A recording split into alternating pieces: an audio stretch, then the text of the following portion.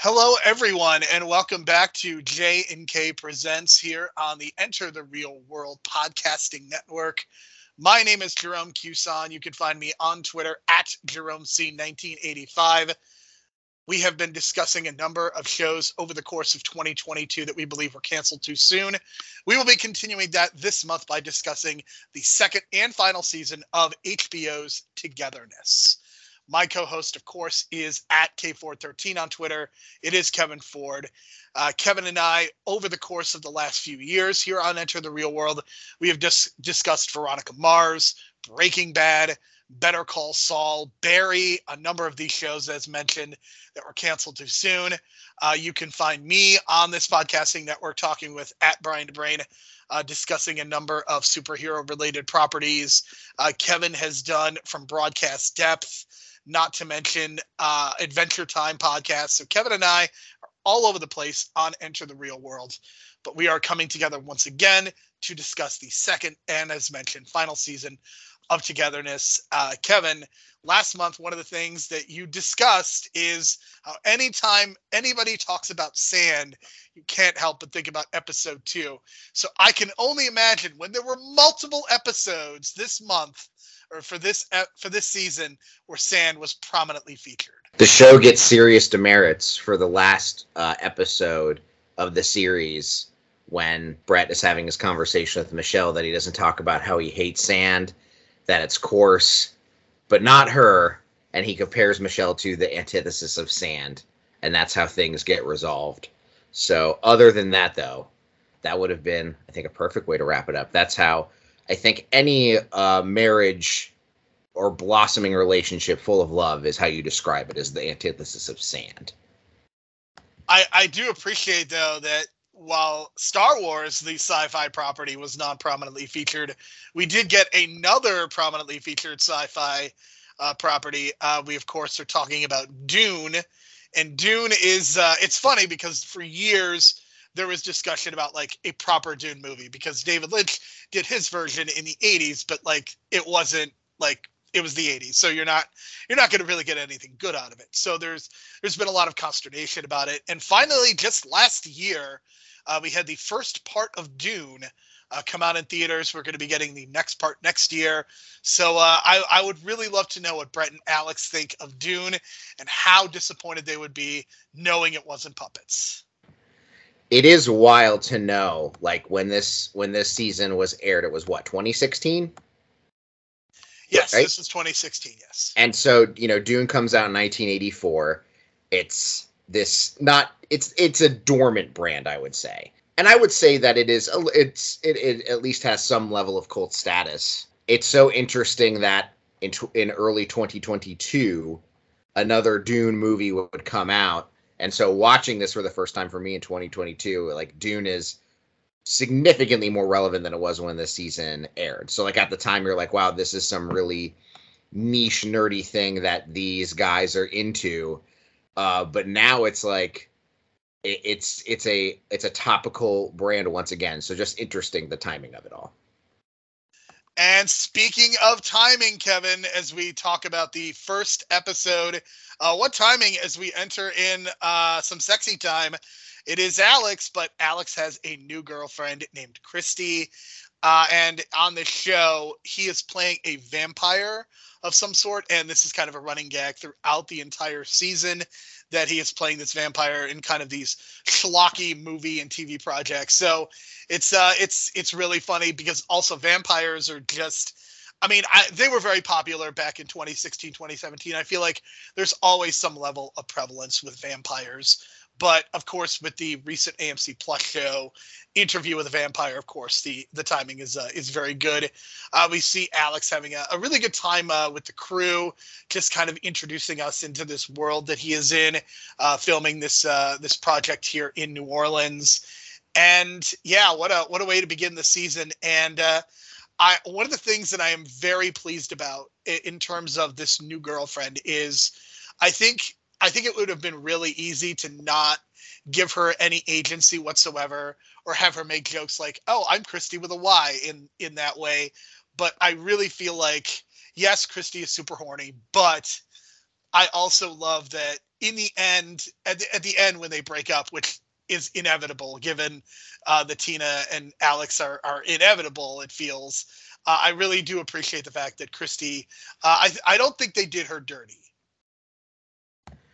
I do. Yes, I agree with that. And I like that, he's really thriving in this life. It could have been that he moves on to Hollywood and they have this thing where he's moderately successful but still feels empty because of how things ended with Tina. But he's on a show. He's beloved by the cast and crew. He's got this new girlfriend. Like, things are going really well for him. And I'm glad that they went that route, and that like you said, the relationship seems genuinely fulfilling and loving. And I thought the fake out at the beginning, where it's like the same exact music and sort of tone that season 1 ends on, with Michelle and David in the hotel room, and you're like, okay, we're gonna see the climax, no pun intended, of this story, and then instead it's him and his trailer, is really good stuff. So yeah, all these things, I thought these were really great character choices for him. For sure. So we get to see Alex reuniting with Brett, Michelle, Tina, and Larry, who has a mustache now, as they're all clearly there to surprise him. It's obviously been a little bit of time, perhaps a month or two, as Brett has been filming this movie. We get to see a little bit of the movie. And Kevin, I have to say, it looks pretty terrible. And Brett clearly, I just loved watching Brett's face as they're filming this movie. And part of me wonders, does Mark Duplass make faces like this when he's on a really schlocky movie?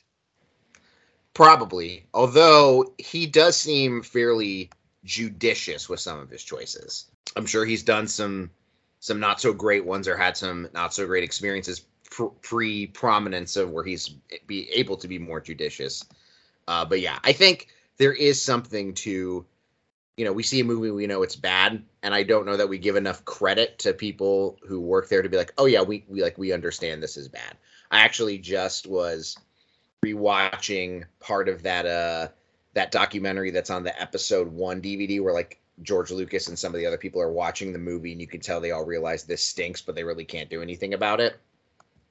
And it still comes out anyways, warts and all. And so I think Brett's reaction here is more representative than we maybe even know in this world. So at this point, we as the audience don't know what happened between Michelle and David, and Brett doesn't know either. It's very shortly thereafter confirmed, as we see some clips of her in the hotel with David. One of the things that I want to point out is they definitely made it seem a little bit more tawdry. Like, I think when we ended the season with them exchanging the notes, it was very high school like. But this definitely like brought out, I guess, the more sexual elements of what actually happened between the two of them. So we have confirmation that they did indeed make love, and it is confirmed to the audience, but Brett doesn't know yet. So I'm really glad that they solved that equation for us early on. Like, I think waiting for Brett to know a little bit to build up the tension works, but I'm glad that we as the audience know. I think it would have been kind of crappy for them to just, drag it out. 1000% agree. I think it provides really good tension for episodes 1 and 2. And because Brett has had sort of his epiphany at the end of season 1 and is now like all-star dad and husband going into season 2, it makes it all the more hurtful what Michelle did, even if you understand why it happened. And I really like the aftermath of how Michelle feels about it, what happens with her and David. I think all of it is handled very well. I think just the general idea of like, she would be into the concept of David and sort of pouring all these thoughts and feelings into this man who, it's all fantasy until it's not fantasy. And then when it's all said and done and she's kind of sitting there and it's over and the shame sort of washes over her, I think that can be a very realistic thing for these sort of flings that people in relationships have.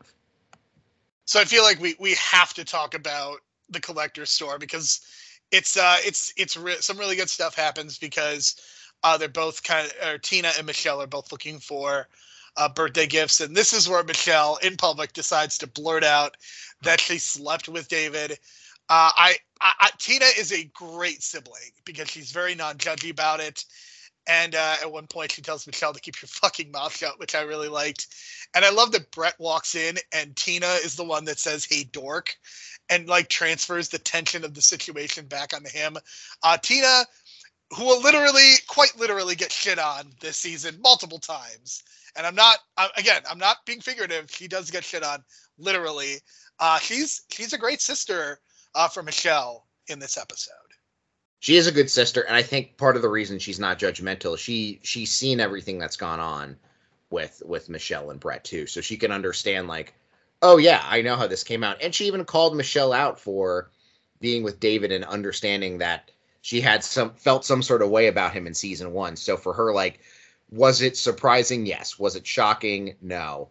I don't necessarily agree with the device to not tell Brett about it.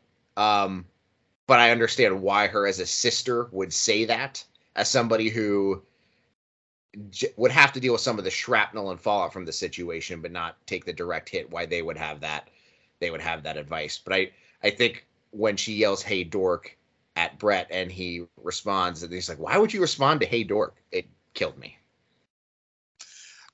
You say shrapnel, but I think you meant shit, right? Yeah, boy, whoever's in charge of making the shit in this episode. They did an incredible job. That's all I'm gonna say. I suppose that's one way of putting it. So they're in New Orleans. There are a couple of just small notes. They give Alex, Michelle and Brett give Alex a very touching gift, an autographed Jimmy Stewart It's a Wonderful Life poster, paying what happened in the first season because we heard and saw Alex do a Jimmy Stewart impression. I really like that. Tina ends up going back to the collector's store, spends $4,200. Don't know how she has $4,200 for this very large Greek compass, which we only see in this episode, and it is never discussed again, which I think is it's actually funnier that that's what ends up happening. So I want to just finish the Tina and Alex portion of it, as Alex bails Tina out when Tina is just doing miserably at karaoke. Karaoke is always bad, but there's good bad and there's bad, and I think Tina was being bad, and Alex made it good bad. Would you say that's a fair assessment? Yeah, I would agree. I also think like there's the only time I've ever done karaoke is like at one of those like Korean restaurants or something where like you and your friends like get a private room. So it's just you guys. I think doing karaoke in front of a bar of strangers or something like that, one takes a lot of courage, probably a lot of liquid courage in those cases too. But it's just a whole different vibe. And so for her to just be dying on the vine in front of a bunch of strangers, and then for Alex to bail her out was a very nice moment. So yeah, it is a nice moment, but things are still awkward after what happened at the end of the last season, and because Alex is now dating Christy, we get Tina grabbing Alex's ass at one point, which I thought was pretty interesting. I mean, again, just weird consent things going on between these two. They talk about the birthday present, and Alex basically accuses Tina trying to buy the friendship. I love when Tina says that Alex is her best friend, and Alex with I call it a very Nathan Fielder like okay in response to that. Would you say that's fair? That is fair. It's very much to me like the later seasons of Parks and Rec where Jeremy Jam, the councilman, would call like Leslie or Ben his best friend, or Ron, I think Ron and Leslie his best friends, and they're like, they don't say this, but they're like, we don't even like you. What are you talking about? So it is always awkward when someone calls you your best friend and you're like, wait, what? They just totally misread or misunderstand the situation too. Absolutely. So Brett and Michelle, they sneak out and they kind of separate themselves, and Brett asks Michelle to marry him again. And he gives this big speech about how he says this is a real thing, and like he really is making a sincere change. And it's clear, Brett makes it clear that it's kind of been a rough couple years. So basically the first season was just kind of the ending of that, but he's kind of been in this malaise for 2 years. And again, I think one of the things that I wish they had made more clear is like how much has his job played into this. Like, of course there's the family stuff, of course the kids, you love your kids, but they're also a pain in the ass as well. So I'm just wondering, like, if him extricating himself from the Hollywood biz, so to speak, is the main reason that he's feeling this. I think there is something to that too. And I also think, Brett talks to Alex how he feels like he's like, I genuinely feel like a new person and I'm trying and doing all this. And I think he both wants a little bit of credit for Michelle from that. But I also think, what he's feeling is a lot of projection. By that, I mean, I feel like if suddenly Michelle made this big change in his life, I think he would feel awkward about it, or he would question the sincerity of it. And so maybe he thinks Michelle is doing the same thing when really I don't think she is. One, I think she's way in her own head about the David stuff. But two, I know, she even says that she's acknowledging how great Brett has been and why it makes her feel even worse about it. But yeah, and I just thought that, like, I don't know, the proposing all over again thing seemed to be a bit much. I understand it as a gesture. And I understand that people do have like vow renewals and things like that on occasion, but it did feel like almost like Brett's like it's an over the top symbolic gesture for him to prove his sincerity more than anything else. But I like that characteristic of him. I think that very much feels like Brett to me. I think I may have said Alex a second ago, but I meant Brett. Yeah. So we go into episode 2 called Everybody is Grown-Ups. And there's a coming home party for Alex. Tina does not want to go. She suggests kind of doing a drive-by and just kind of going in and out. But Larry has a poker night. And I got to be honest, Kevin, if I had a poker night with Tom Hanks, I wouldn't cancel that either.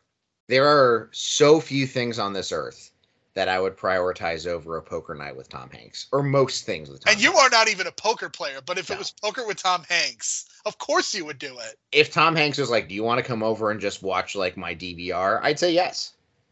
Because it's like, so Tom Hanks playing, but just the visual of Tom Hanks right. bluffing. It's like, can Tom Hanks lie? That's a good question. But it's funny, you do hear about like these, I can't remember his name. He was on True Blood and Magic Mike. He's married to Sofia Vergara. Joe Montalvo or something. So he's apparently one, a big poker player, but two, like either D&D or something like that. And he just talks about like these games with all these Hollywood people. And so to me, it's very real life to have like these celebrities who probably just have a lot of disposable income and can hang out with people that they can relate to, and they just blow off steam by gambling or handling their vices almost in private amongst each other rather than having these blowouts in public. That's all I could think of as I hear about like Kevin Smith too. I think was into that for a while. Just like, oh, there's this whole world of just like poker playing in Hollywood that us normies don't know anything about aside from just the stories we hear now and again. So let's briefly talk about what's going on with the school. They double down on this storyline, and I think it kind of leads to mixed results. They mentioned that they've hired kind of an architect for the design of the school. They mentioned a curriculum that will be ethnically diverse. And Kevin, I have to tell you, it's really great that they are talking about an ethnically diverse curriculum when I don't think there is a single black speaking role in this show. Yeah, that is true. It's awkward, but it does also feel like I could visualize a white woman being like, we need to be diverse, and you turn your head to the boardroom and it is the least diverse board you've ever seen. Absolutely. And so, I mean, we're going to talk a ton, and I'm probably going to get angry again. Kevin can feel it. I can feel it. And there's so much about this school, and just like the last episode, especially, I was like, what does Jerome feel about all this? But I guess we'll find you can see probably some of my all caps writing. Speaking of all caps writing, David says he loves Michelle, and I put in all caps, read the fucking room, dude. Like, Michelle clearly is not comfortable with this situation, clearly wants nothing to do with it. David says he loves Michelle. She turns him down, and we never see David again. Like, this is Poochie levels of, he basically went back to his home planet and was never seen again. Yeah, like, when you say read the room, dude, it's like, obviously she tells him it feels bad about it, nothing's gonna happen, like it was a mistake and all this, and he still tells her to love her. He still tells her that he loves her. So you basically said, yeah, I don't give a shit about your feelings right now. I need to tell you how I feel. So you know what? Fuck you, David. I'm glad we don't see you again. Yeah, I think it's good that they wrote David out. I think it just I think it would have made the show very very complicated and just I think it would have been really hard because they're clearly going for like a redemption arc for Michelle, and we can argue about whether that was successful or not, and maybe we will. But you cannot redeem Michelle if David's still around. Correct. I think it would have been too complicated and messy to keep him in the picture. So it's better to just have this conversation, tell him to fuck off. He gets off the school board, and we just don't deal with him anymore. Was the total right approach to it. So Tina is a complete disaster in this episode. She spills popcorn. Larry's dog is a little shit. She goes to the party, is about to turn around, has an awkward interaction with Brett. I'm surprised she didn't reference being dead inside when she had that discussion with Brett, because this felt like another moment when she kind of had to put on a happy face. You know, Christy at one point she's kind of a free spirit, but it's also clear there's a bit of a generational difference as well. We find out that Alex has gotten a recurring role as a vampire on a TV show, which also, again, does not seem very good. Christy wants to do an icebreaker, and look, again, they do a really good job with Christy, but fuck off with the icebreakers, especially at a party like this. This is it's a more innocuous icebreaker than most. I'll say this: our icebreakers, yes, are very bad. Nobody likes doing them. I think she was trying to extend an olive branch to her, so I think she was sort of trying to do her best to welcome Tina into the group. And I think in Hollywood, or where they are having these games that are very based about having movie knowledge or actor knowledge, are probably a fairly common thing at parties like this, like where there isn't like giant Hollywood stars or whatever, and it's just like kind of like a relaxed getting to know each other kind of thing. And if you want to talk about a generational difference, Tina Facebook stalks Alex and Christy. Nowadays it would be, TikTok stalking, or maybe even Instagram or Twitter stalking here, but Tina, like us, isn't old, and so she uses Facebook. I mean, but I feel like 5 or 6 years ago, I feel like Facebook was more like social media just moves so quickly now that I feel it's all about the Snapchat and the Instagram. And I mean, Facebook is a fucking dinosaur at this point. Right. Like people like Christy's age, and that she may not even, well, I guess she does, but it's like there are kids now who like have those things, like who they don't even have Facebook pages. Like that's what their parents have.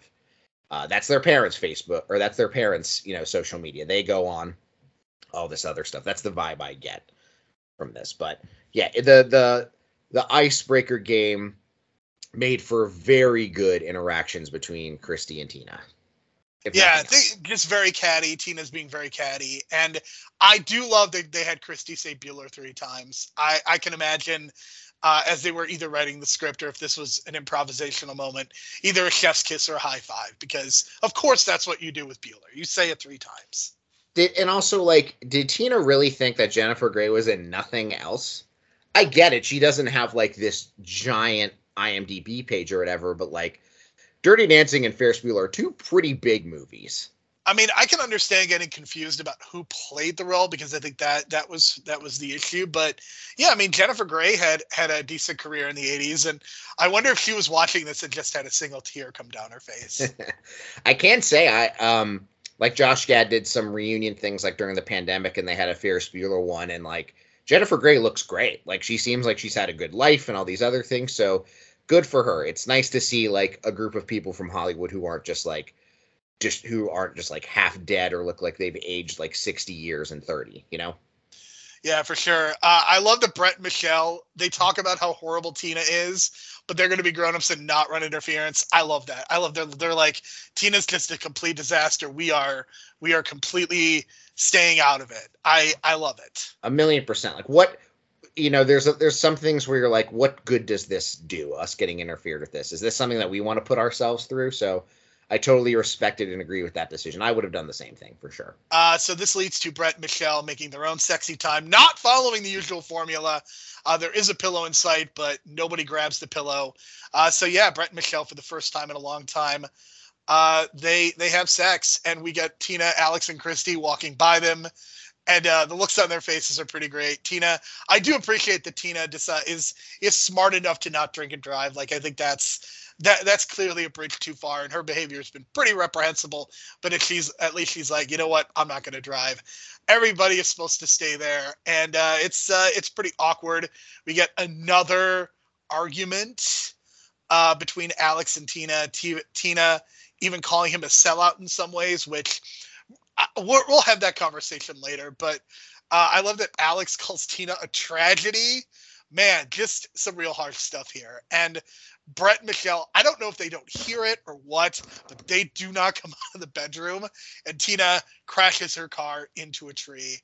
Any thoughts on the Tina and Alex stuff before we finish off with the Brett and Michelle conversation? Calling her a tragedy is about the most harsh but also reality-based thing you can say, because in a lot of ways she is a tragedy. Is this where Alex is like, you don't get it, like, you broke my heart, or is that later in the show? I think it's later. But yeah, and then I think, her crashing into a tree is like one of those like come to Jesus moments where you see that Alex still like gives a shit about her. I mean, I don't see any situation where someone just sees someone crashing into a tree and then just like walking away. But yeah, I mean, I don't understand how this this blow up couldn't have happened just with the way that I really feel like Christy was trying here and Tina was just giving her resistance, and then Christy just broke and said, well, F this. If you're not going to be nice to me, then I see no reason to be nice to you. Yeah, for sure. I think that's a really important conversation. And again, I love that Christy is right most of the time. Like, I don't think that she ever acts inappropriately, and I think she does a lot to either try to help Tina and help Alex, but at a certain point she's like, I'm clearly the third wheel in this situation and in the situation between Brett and Alex, so she walks away. I guess this post-sex conversation, this is when Michelle decides that this is the moment to tell Brett about having sex with David, and this in some ways it reminded me of saying I fucked Ted in Breaking Bad. It wasn't as comedic, I guess, but what is comedic is Brett literally vomiting. He rejects this so much that he has a physical reaction to what Michelle says. That is a great way to end the episode. I guess I could see the comparisons ish, but it's totally different. And it's not a one for one, but it really came to mind because that scene is just one of the ones that really sticks out. Because Skylar gives it as a big FU to Walt in that episode, and she doesn't care about the ramifications, where Michelle is so guilt-riddled she literally can't keep it inside her anymore and has to tell Brett. And Brett puking as his reaction to the episode cuts is just perfection. Beauty. I mean, he literally is, it's like he pukes, he doesn't finish puking, and they smash cut to the credits. I'm watching this show, and I feel like how like it reminded me of sometimes when like Better Call Saul, when I'm like, you expect me to wait a week or wait a whole year or whatever to see what happens here. There's so many of these episodes where I'm like, I gotta watch the next one. I gotta watch, because you get to the ending and I'm like, how did people wait a week to see what happened after stuff like this? It was painful. So I'm appreciative that I can just be like, well, I gotta know what happens next, and I just press play, and that's that. The beauty of streaming these days. Yeah, I remember watching this week to week and being really, really captivated by the show. And unfortunately, not enough people were like me and watching the show. So yeah. It kind of sucks that, again, I think both seasons, definitely one season, I think it was for sure this one, played after Game of Thrones. And I think that's just a really awkward show. This is a really awkward show to put after Game of Thrones, I think. Yeah, tonally not at all the same. Yeah, I would say so. So episode 3, Kevin, I'm very curious to know what your thoughts are on this episode, because this feels like the most Duplassy kind of episode where you see, I think, a lot of maybe the indie tropes. So I think you either will love this episode or you're going to hate this episode. I would say this is probably my favorite episode of the series, and I'm curious to know, like, even before we dive in, like, what did you feel about this episode? I think this is the best episode of the series, for sure. I think this is a really compelling and very honest way about how, if you get this news dropped on you, I don't think that, like, a blow up is realistic. I think him needing distance to just go away and just feel his feelings for a while is something that would be realistic. And the Alex being the best friend who follows him to make sure he doesn't do something drastic, that he stays alive, and he's just kind of facilitating, how are you feeling right now? What do you want to do? Great, let's pay for some plane tickets and fly back home.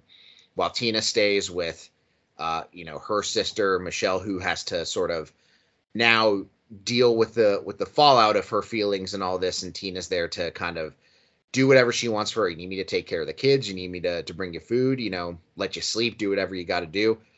And I feel like we have enough built up relationships between what Alex and Brett are doing and how a sister would help her own sister, that it all feels very realistic.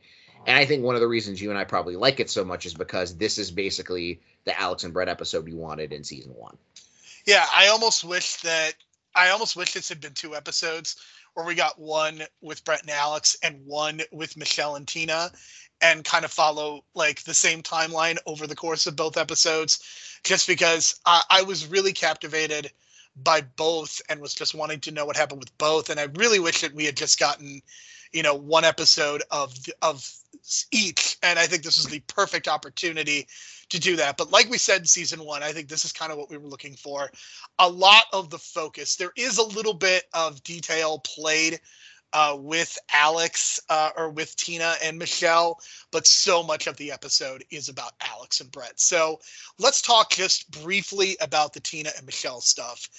Tina is with Michelle in bed, and Tina says that she can be motherly, but no one ever asks, which I think is a funny moment, given that she totaled her car. This is something Michelle brings up. But Tina, again, being an incredible sibling, like for all of her faults, she is there to support Michelle throughout this episode and the next few episodes, which is important because Christy is also there. I guess Alex told Christy that Tina's really terrible with kids, so Christy was going to stay. But Tina and Christy get into it, so Christy leaves, and Tina's basically on her own. And this is when Tina kind of falls into getting baby crazy and setting up the rest of her arc for the series, with Tina helping Michelle out, taking care of the kids, being crapped on by Frankie. Frankie's just a pooping monster. That's what he is. That is his character. But we do get a nice moment with Michelle also not completely abandoning her kids and cradling Frankie in kind of one of the last scenes featuring them. So really good stuff. Not a whole lot of attention paid to them, but I think it really set up Tina for the rest of the season, and it reminded us that Michelle is not a terrible parent. For all of her faults, she is not a terrible parent. Right. And again, it's something where you hate that it came to this, but there is also part of you that understands why Michelle did what she did. Again, it's not saying she did the right thing or you're giving her a pass, but it's at least an understanding of where she got to.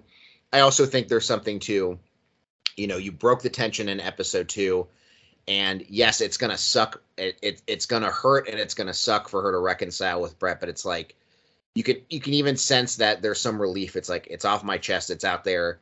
Now at least it's known. And while it's going to suck for a while, there's going to be a time where you can heal. And, she's no longer going to implode because she's holding in this deep secret. And I also like how, there's a line in here where Tina mentions that she's happy that Michelle doesn't have this perfect life. And I have to imagine that for some siblings in those situations, when you see your sibling with the husband, with the 2 kids, with the nice house, all these things going on in their lives, as the single sister who doesn't have as much going on, that has to mess with you mentally.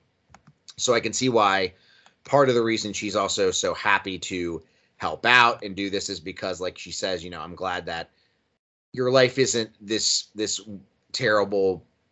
It isn't this terribly perfect vision I have in my head, that there is some darkness there. Like, it weirdly, I think, makes her feel better about it. I think that makes her more willing to help, as maybe sad as that sounds, or as maybe dark as that seems sound. I don't mean it in that way. I do love that Brett and Michelle both bring up the idea that they cannot shut their brains off. That's also something that I appreciated, and I think it really it shows us maybe why they are such a good couple, in that they both are similar in this way.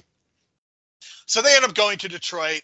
Alex putting Brett in the wheelchair is that's a little much, but I did like the detail of them because they bought these last minute tickets, and Alex spent like $2,000 on it. Both of them in middle seats, and they are separated from each other.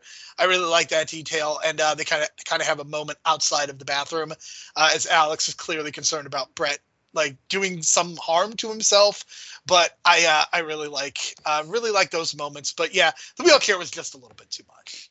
See, I think the opposite. I think the wheelchair to me felt very realistic. Like when you get a bombshell drop like that, I think like your brain shuts off and like you almost are just like a zombie in existence. And to me, like him putting Brett in the wheelchair moving around is just like literally taking everything off his plate. Like, you don't have to think about where to go. You don't have to carry anything. Like, and who knows if Brett was even capable in that haze he was in to do it. So it to me, it's obviously a very funny visual that Alex is doing this and getting them to the plane. But I think there is some reality in that, just like your body fails you. Like we talk about, later when he eventually has like, you need to eat something, because your brain isn't just this fog where just like everything else sort of shuts down. So I think it's a humor moment, but there is, again, reality based in it. That's at least my take on it. So somebody who is in Detroit is Mr. Pearson, who is Brett's father. And there's very clearly some tension there as they drive by the house. And wouldn't you know it, Kevin, I don't know if you recognized him. I don't know if you were a big Family Ties person when you were a kid, if you got home and watched this on syndication or whatever. But he was played by Family Ties' Michael Gross. I know of Family Ties, but I can't say I really watched any episodes, so I did not recognize him. Yeah, I'm not a huge Family Ties person, but Michael Gross has been on other things since then. I think I more recognize him from those things. Alex, you're right, does smartly offer Brett food because Brett is always hungry, and at a certain point, I'm sure it's like one of those things where Brett isn't hungry, and then when he is hungry, he's like he wants to eat like everything in sight. I'm sure it's one of those situations. Well, and like I said, I think, again, just like you're so preoccupied in your head about this news and you're thinking about it that like you just forget to like, hey man, take a sip of water, or why don't we go get something to eat? So you have something in your system, because things are only going to get worse if you neglect those other base instincts while you're also, your brain just keeps thinking about this one thing. Absolutely. So Alex brings Brett pierogies, and Kevin, you really do need to come back to Chicago because you need to experience Polish food and Italian beef, basically because of the bear. Well, you were like, we're going to talk about pierogies, and I'm like, haven't had them, so enjoy that conversation with yourself. They're very greasy. It's basically like a pot sticker, except greasier. It's like potato and some other stuff in there, right? You could put a potato, you could put sauerkraut, you could put meat. There's many different fillings. They're also a pretty big thing, I think, in Pennsylvania. Like I hear about like street festivals and stuff that pierogies, like Pittsburgh area especially, I think they're a big thing, but just haven't had a chance to have them. Like I go buy frozen ones or whatever at my grocery store, but that's not the same. No, it's really not. So Brett and Alex decide that they just want to go to the bar and be dudes, and they talk about getting wardrobe. Kevin, do you want to describe their wardrobe for us? It feels like I don't even know that I can describe it, but I feel like it's like what two dudes their age would think cool younger people are wearing, but they're so tragically out of date that it is insanely awkward. They're the worst leisure suits you've ever seen. Brett puts his wedding ring away. Ooh. Yeah, just hate to see it. Yeah, that's not great. The bar is more conservative than they remember. The thing that I really appreciate is the fact that they go to Detroit, but they don't make fun of Detroit ever. And I feel like it's so easy to make the jokes about how crappy Detroit is, and they never fall into that trap. And that's something that I really appreciate. I wish we had gotten a little better sense of the geography, but I'm sure there are people who live in Detroit who probably either know of the Bronx Bar or know that location and whatever. So I really like the fact that I know that's kind of a stupid thing, but I love the fact that even though these are people from Los Angeles, they put there is nostalgia and value to still being in Detroit for them. That's exactly what I was going to say. Is like, if you really focus too much on like the bad parts of Detroit, I don't think that fits into their view and their memory. Like, we're seeing it through their lenses, this nostalgic trip to Detroit. And yes, you see things like the bar change and all that stuff, but for them it is like that's home. That's where they're happy. And that's why when Brett gets this awful news about his wife cheating on him, that's where they fly to, is their happy place. And so I think bring all that other outside stuff in here would have really, I hate to say ruin the mood, but it would take us out of seeing everything through their lens. I would agree with you. So we get Brett flirting with an old friend named Kennedy, who they just happen to run into. There's a lot of just happening to run into throughout the season. Hold on. Kennedy. Okay, there we go. We can move on now. Oh my God, I genuinely can't believe you did that. Well, he was from Milwaukee, close enough. Do you realize how far Milwaukee is from Detroit? That's like 7 hours. Well, it's close enough. Like all those states, like I guess Chicago to Milwaukee is like an hour-ish, right? Hour and change, yeah. Okay, maybe that's what I'm thinking. Listen, geography is not my strongest suit, okay? Leave me alone. Clearly. Anyway, Brett and Kennedy are kind of eye-fucking, and Brett says he's very good at ping pong, and then we see him be good at ping pong. I really appreciated that, because there is sometimes too much telling and not showing, so I love that he gets to bond with Kennedy over ping pong. Are we sure they would play ping pong, or would they just be playing beer pong? I don't know, man. Like, I feel like they would be playing beer pong. It would for sure be beer pong. And I see, like, sometimes, like, we even saw it, I think, in, like, Undeclared. Like, they would play beer pong with a paddle. I never played with a paddle. But, yeah, that, honestly, like, that's one of those things that also brings me back. Because I'm like, I wonder, I'm sure they still do. But I can't imagine myself in post-COVID ever playing beer pong again. No, I mean, if you do, it would have to be a very different game. And that, and based, and what you said is, I think there's part of me that thinks it would have been funnier if he was like, he's great at Pong, and then he's just completely awful. Yeah, but I feel like I could see that, but I think Brett is at such a low point right now. He needs the win. He needs the win. So I think it actually works for him to be better at beer pong so he can impress this girl. And right. Even if they don't ultimately end up like having a one-night stand, like I think it's just good for his confidence and good for just not like Tina in the figurative sense, figuratively shitting all over him. So yeah, I really love the love and care that they go with this. And Brett and Kennedy go into a bedroom and they go into a bathroom and Kennedy just squats right there telling you a lot about who Kennedy is and puts her hands down his pants at one point. Again, issues of consent. Alex, would you say this is cock blocking? Because it kind of is, but because he's married, do the same rules apply? No, the same rules do not apply. He knows his friend is in this daze of getting bad news and he's prone to make bad decisions. And he is there to stop him from making bad decisions. I think this is completely and totally fair game of Alex to do what he did.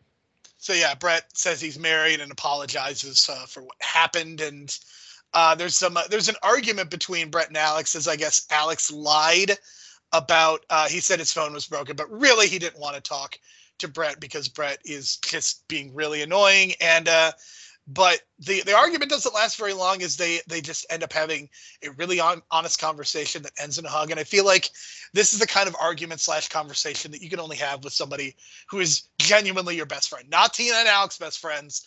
These two genuinely best friends. And this leads to them going back to the house. But any thoughts on their argument?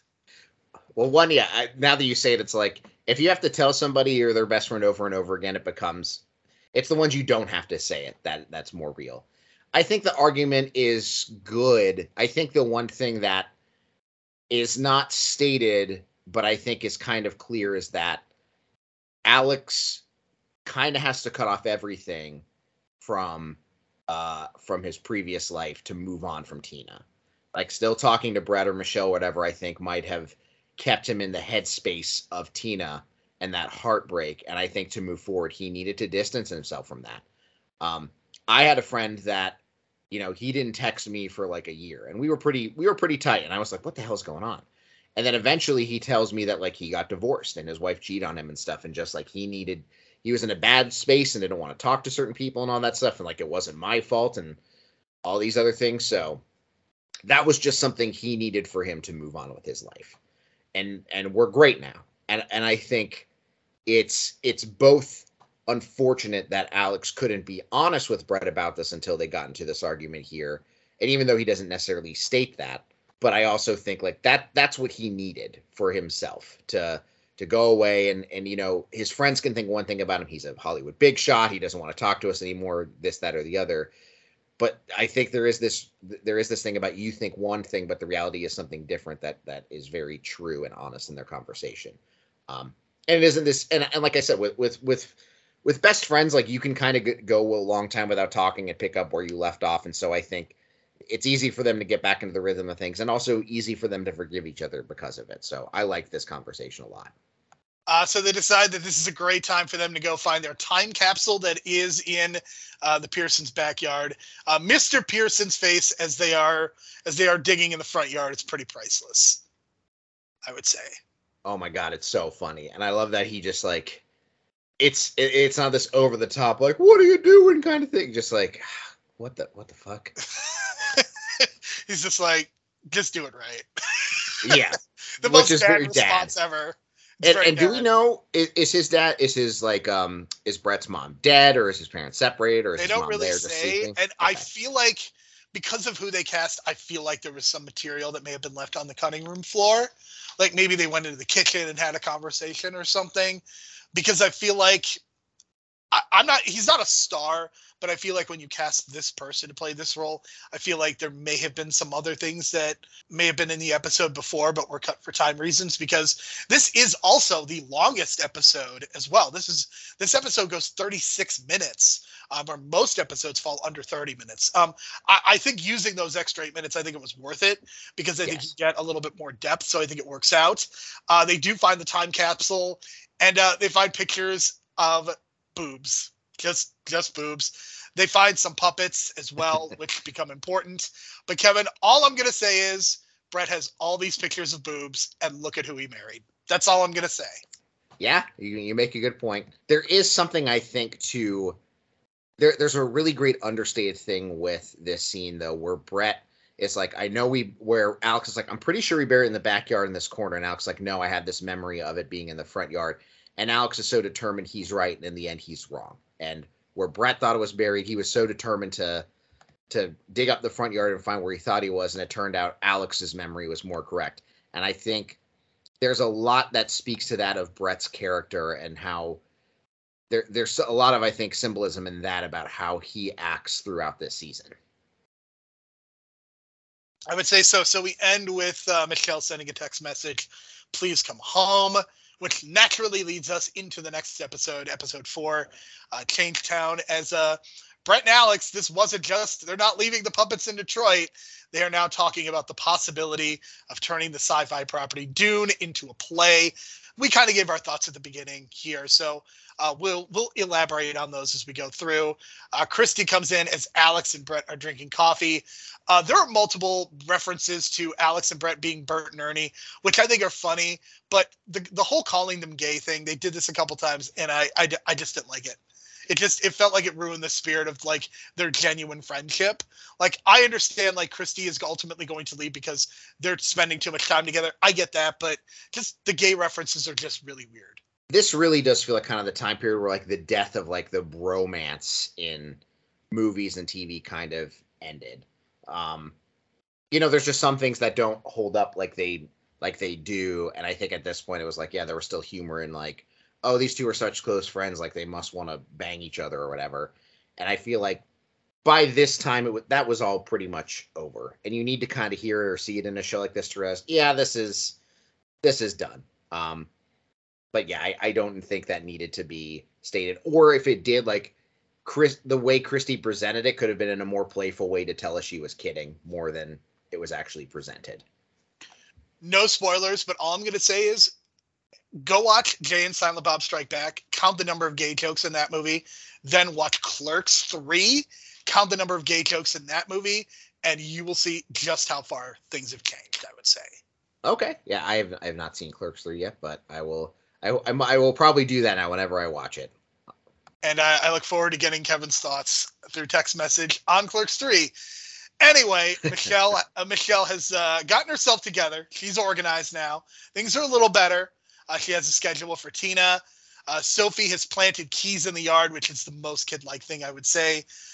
So Sophie does get a little bit of development. She gets to actually speak a bit more. She is asking questions about Brett, and rightfully so. You can clearly see the awkwardness and some of the energy is weird. As this goes into Brett and Michelle meeting in a public place, and Brett being super nonplussed and casual. So he talks about the idea of rhythm in the first season. I love that here he tells Michelle, can we just keep it to logistics? He is really running the show here. He's like, in terms of like, listen, you fucked up. And so, but now we're on my time. We're kind of on his terms now with how this relationship is going to be handled.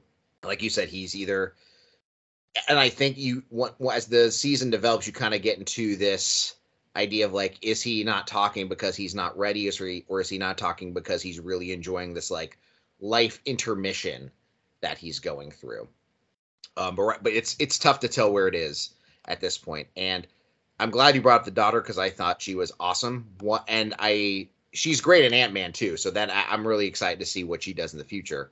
But I also like that they really show how smart and perceptive kids can be. Like the bearing of the keys, I thought, like you said, was a very honest kid thing. But I also like that Michelle mentions to Brett that, like, she's noticing that you're gone. And yes, they have this lie about how he's working in the evenings, but she even knows that he isn't sleeping at the house anymore. So there's a lot of things like I talk about in season 1, how I like how Tina isn't stupid and sees something going on with Michelle and David. And Alex isn't stupid and understands that like maybe there's more to something with Brett and the spiritual woman and the Force than he's letting on. Same thing with the kid here. She doesn't totally understand what's happening, but she's starting to put some pieces together to see that things aren't great with her mom and dad. And I really like that. All right, so we can talk a little bit about Brett. He says he's an Uber driver, has flexible hours. We'll talk about Brett's Uber driving as we get into future episodes, but I do want to point it out because this is where we first find this out. The Kickstarter, there was a Kickstarter done by Michelle for the charter school that didn't really work out. And this is where we are introduced to Anna. Anna is played by Katie Aselton. Kevin, Katie Aselton, as you know, is the wife of Mark Duplass. And she was also a very important part of the League. But Anna is a very, very different character. She's kind of this super mom. I guess that's the best way I could describe it. So yeah, did you have any initial thoughts on Anna in this episode? I thought it was Kate Aselton, is how you pronounced her name. Aselton. Yeah, whatever. Either way, yeah, that was another thing too, is like when I saw her in the League playing the wife of 9/11 liar, Steve Ranazizi, and then realizing that she was with Mark Duplass in her life. That was a lot to wrap my brain around. But I'm glad she's in this because she's a legitimately great actress, plays a very different character here than she does in the League, and does a really great job.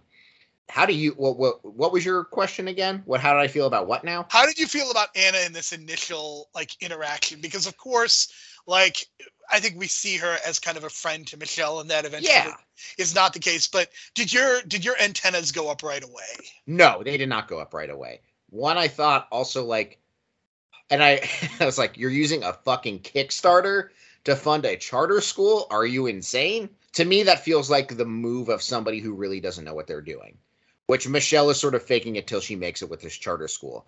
And then to have Anna, who seems very interested in the charter school, has her own kid, has these really great ideas, has experience, almost seems like, to me, she seems like the angel on high who comes down to help and save Michelle once David is no longer in the picture.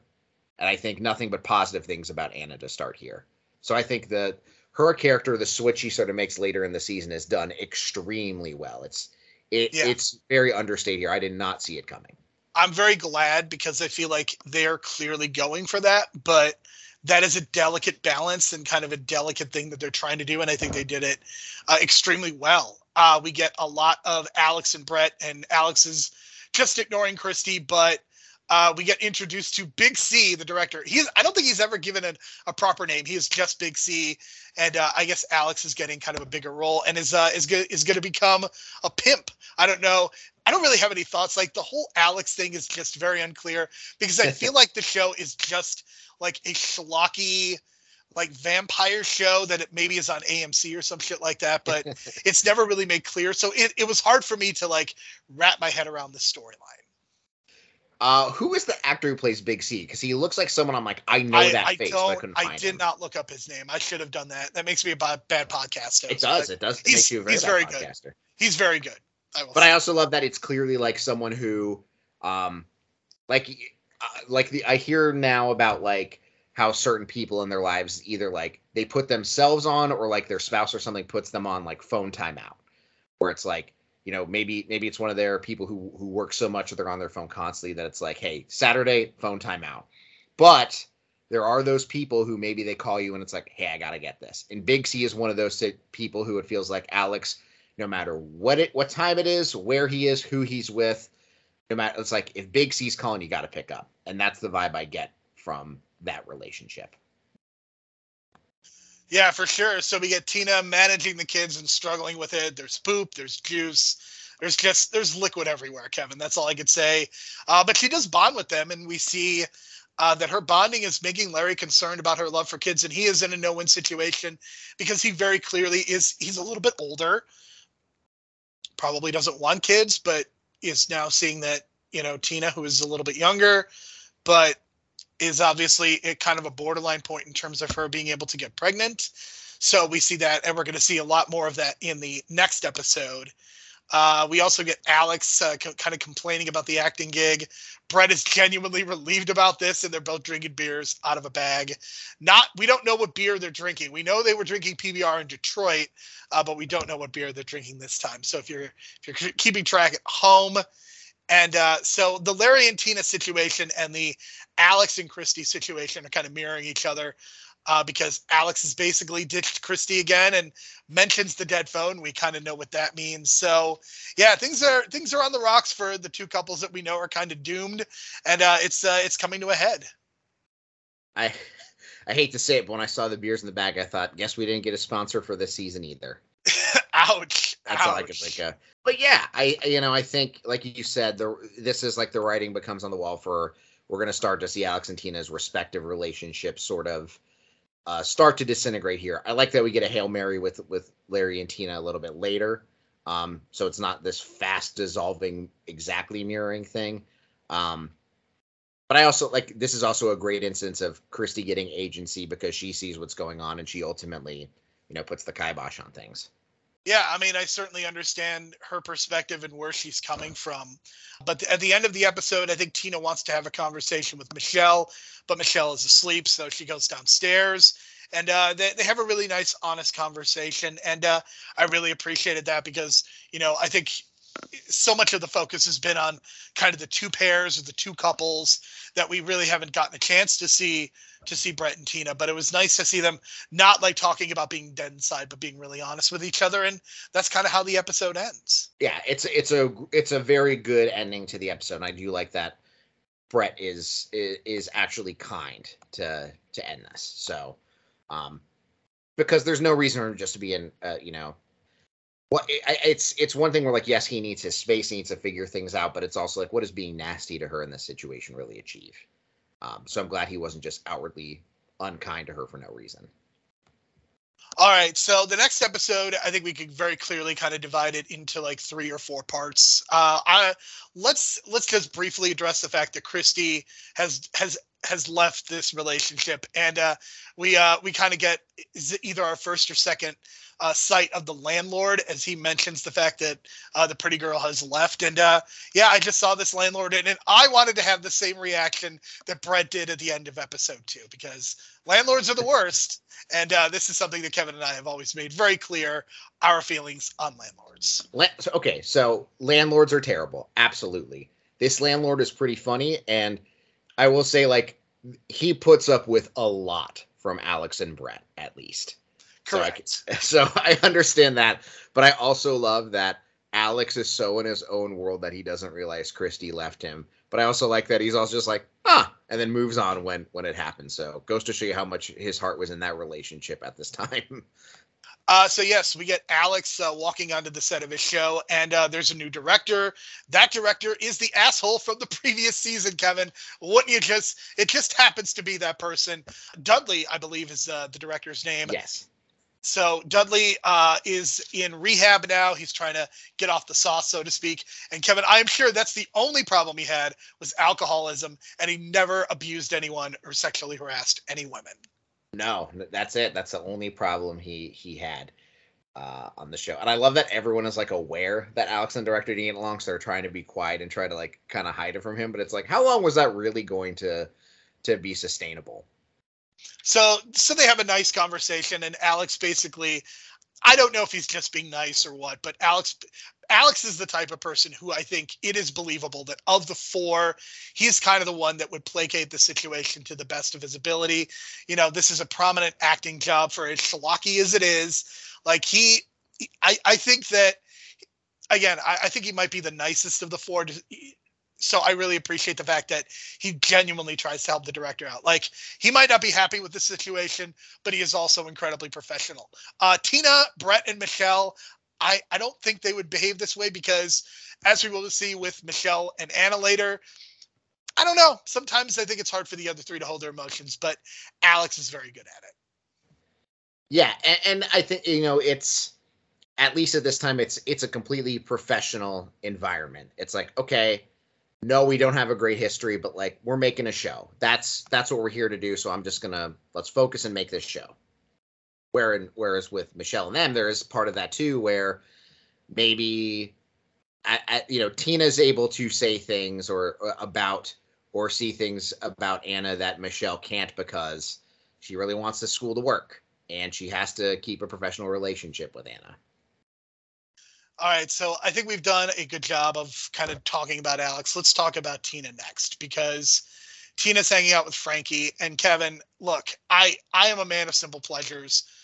Sometimes a fart joke is just really good. Can we just talk about the sound design on Frankie's farts? Because, my God, what a magnum opus for whoever did that. They will tell you that, like, you know, when you sometimes might get a question like, hey, what's a lesson one of your teachers taught you in high school or something that you're always going to stick with? Maybe it's not a lesson about, like, maybe your English teacher gave you some sage life advice that has nothing to do with English, but it's something you carried with you. My civics teacher in 11th grade said, men, there's always going to, or he's like, there's two things I want you to remember. One is don't trust Whitey as a general rule. And we talked about, like, I think this is a reference to like the Trail of Tears, but it goes on in all aspects of life. And he said, number two lesson, he said, men, it doesn't matter what age you are, farts will always be funny. And boy, was he correct. I mean, it's both funny and tragic at the same time, because poor Tina. I mean, you sent me a text about the shitting on, and I remembered like that she becomes baby crazy. I didn't realize the amount of shit that she's in, quite literally. Like the Frankie shit in like episode 2 or 3, she has to change the diapers. Like somebody like microwaved 4 burritos and then dumped the contents into the diaper. It's so gross and profound. Well, this is like your generic, just like brown goo, and yeah, it's disgusting. But yeah, it goes to show, like, it's in a situation where like she's taking care of Frankie, but she's not an experienced mother or caretaker, where she like finds herself in the situation where she doesn't have a diaper bag or anything with her to take care of him. All right, so as we continue things on here, she goes home with Frankie. Larry has a very nice moment with Frankie, kind of being fatherly in a way. So this leads to their big confrontation as they're about to have sex, and Larry goes for a condom. Tina says she's on the pill, and this leads to an argument. And Larry asks Tina about wanting children.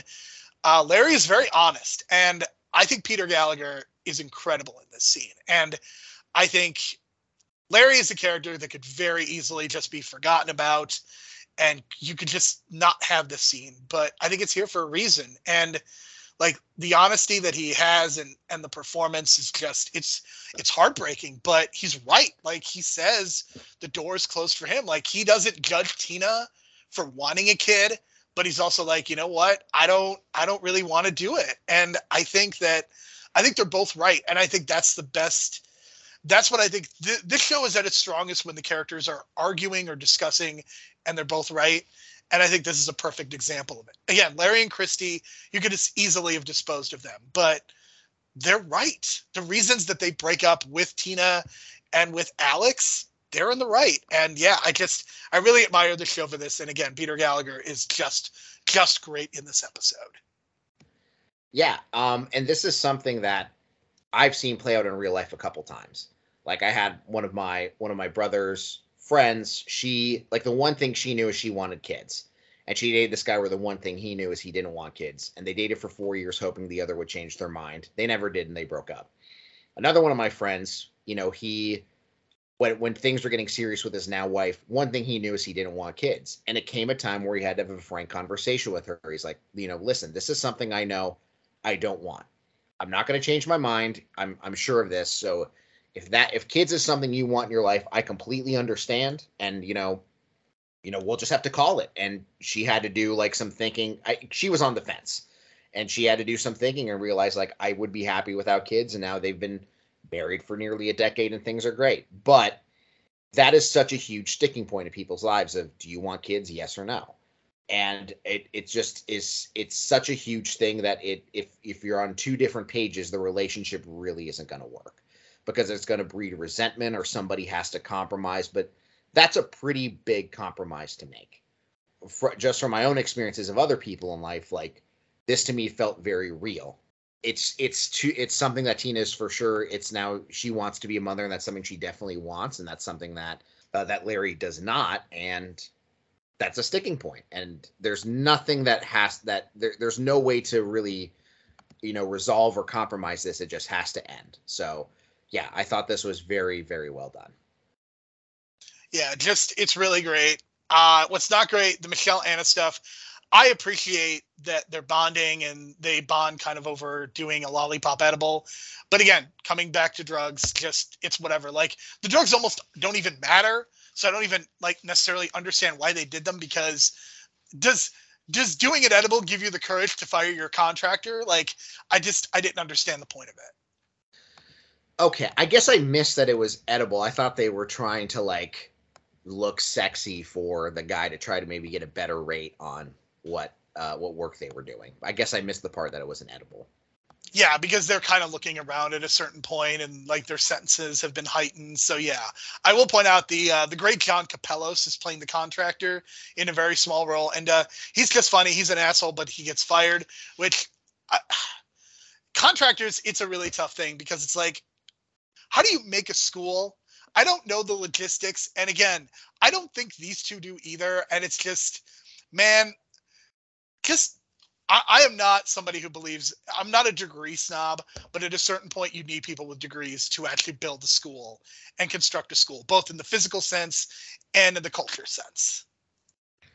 Yeah, contracting is a very weird thing. I mean, they have some power over hiring and firing, but they also have deadlines and stuff to make things a reality. But I think Anna needed to be there to sort of handle things, because I think Michelle is in over her head and is also just a very like meek person. So I don't know that she would feel comfortable just outright firing someone who's going to raise the prices or not meet deadlines or this, that, and the other.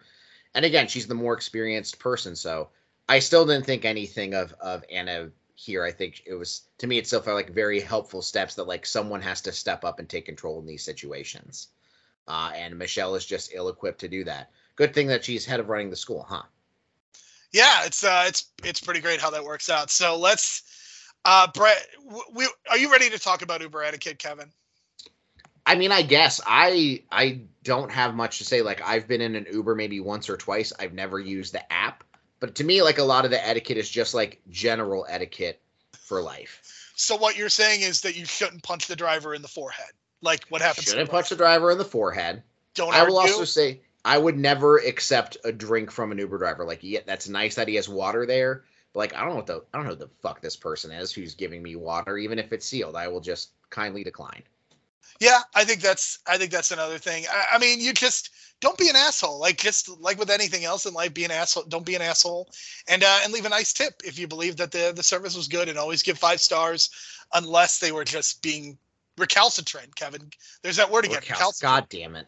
I was listening to, there's this show I've been watching, called 101 Places to Party Before You Die, because one of the hosts, John Gabris, is someone I like listening to on podcasts.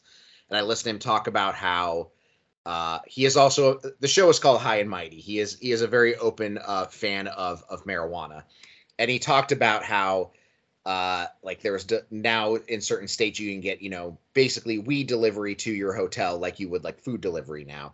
And he said, it used to be that he going to the airport to the hotel for, whatever comedy show, whatever he was doing, he'd have to make like 2 stops at a dispensary or something, and he'd tell the Uber driver like, "Hey, stop here. I'll tip you out the yin yang. Just stop and let me get this." And I thought that was nice Uber etiquette too, to be like, "Hey man, I'm going to have you make a couple extra stops, but I'm going to make it worth your while." So I think that's worthwhile too. And I do feel like you said, you just give each other 5 stars unless it's a very disastrous thing.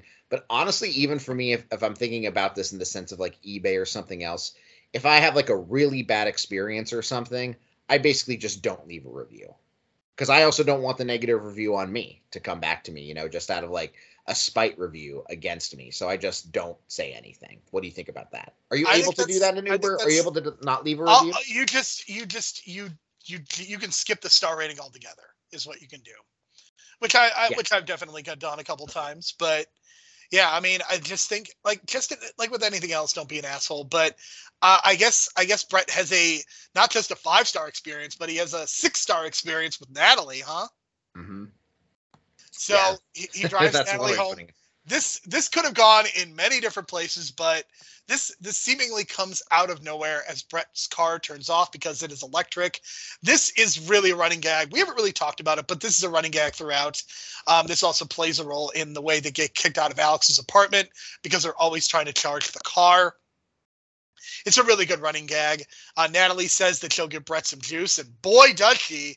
As they go into the house and they make a hot pocket, and we kind of end on a cliffhanger as Brett goes into the bedroom for some possible sexy time. Yeah, this literally came out of nowhere because throughout the episode we see Brett driving a number of people, and you're just wondering like, what's the payoff of this going to be?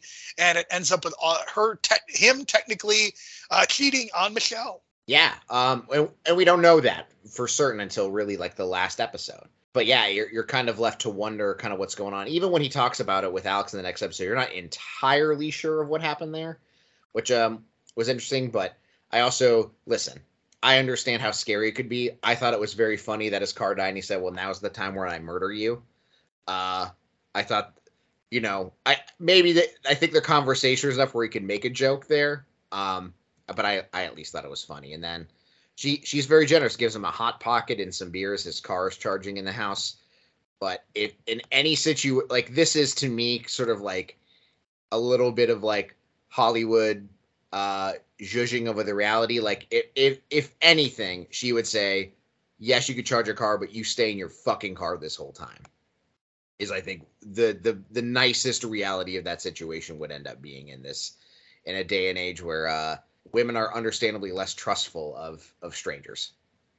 Knowing Natalie and Kennedy both seem to be kind of free spirits, this really makes me wonder what Michelle was like when she was younger, based on who Brett is attracted to in these 2 episodes that we've kind of been discussing him flirting with other women.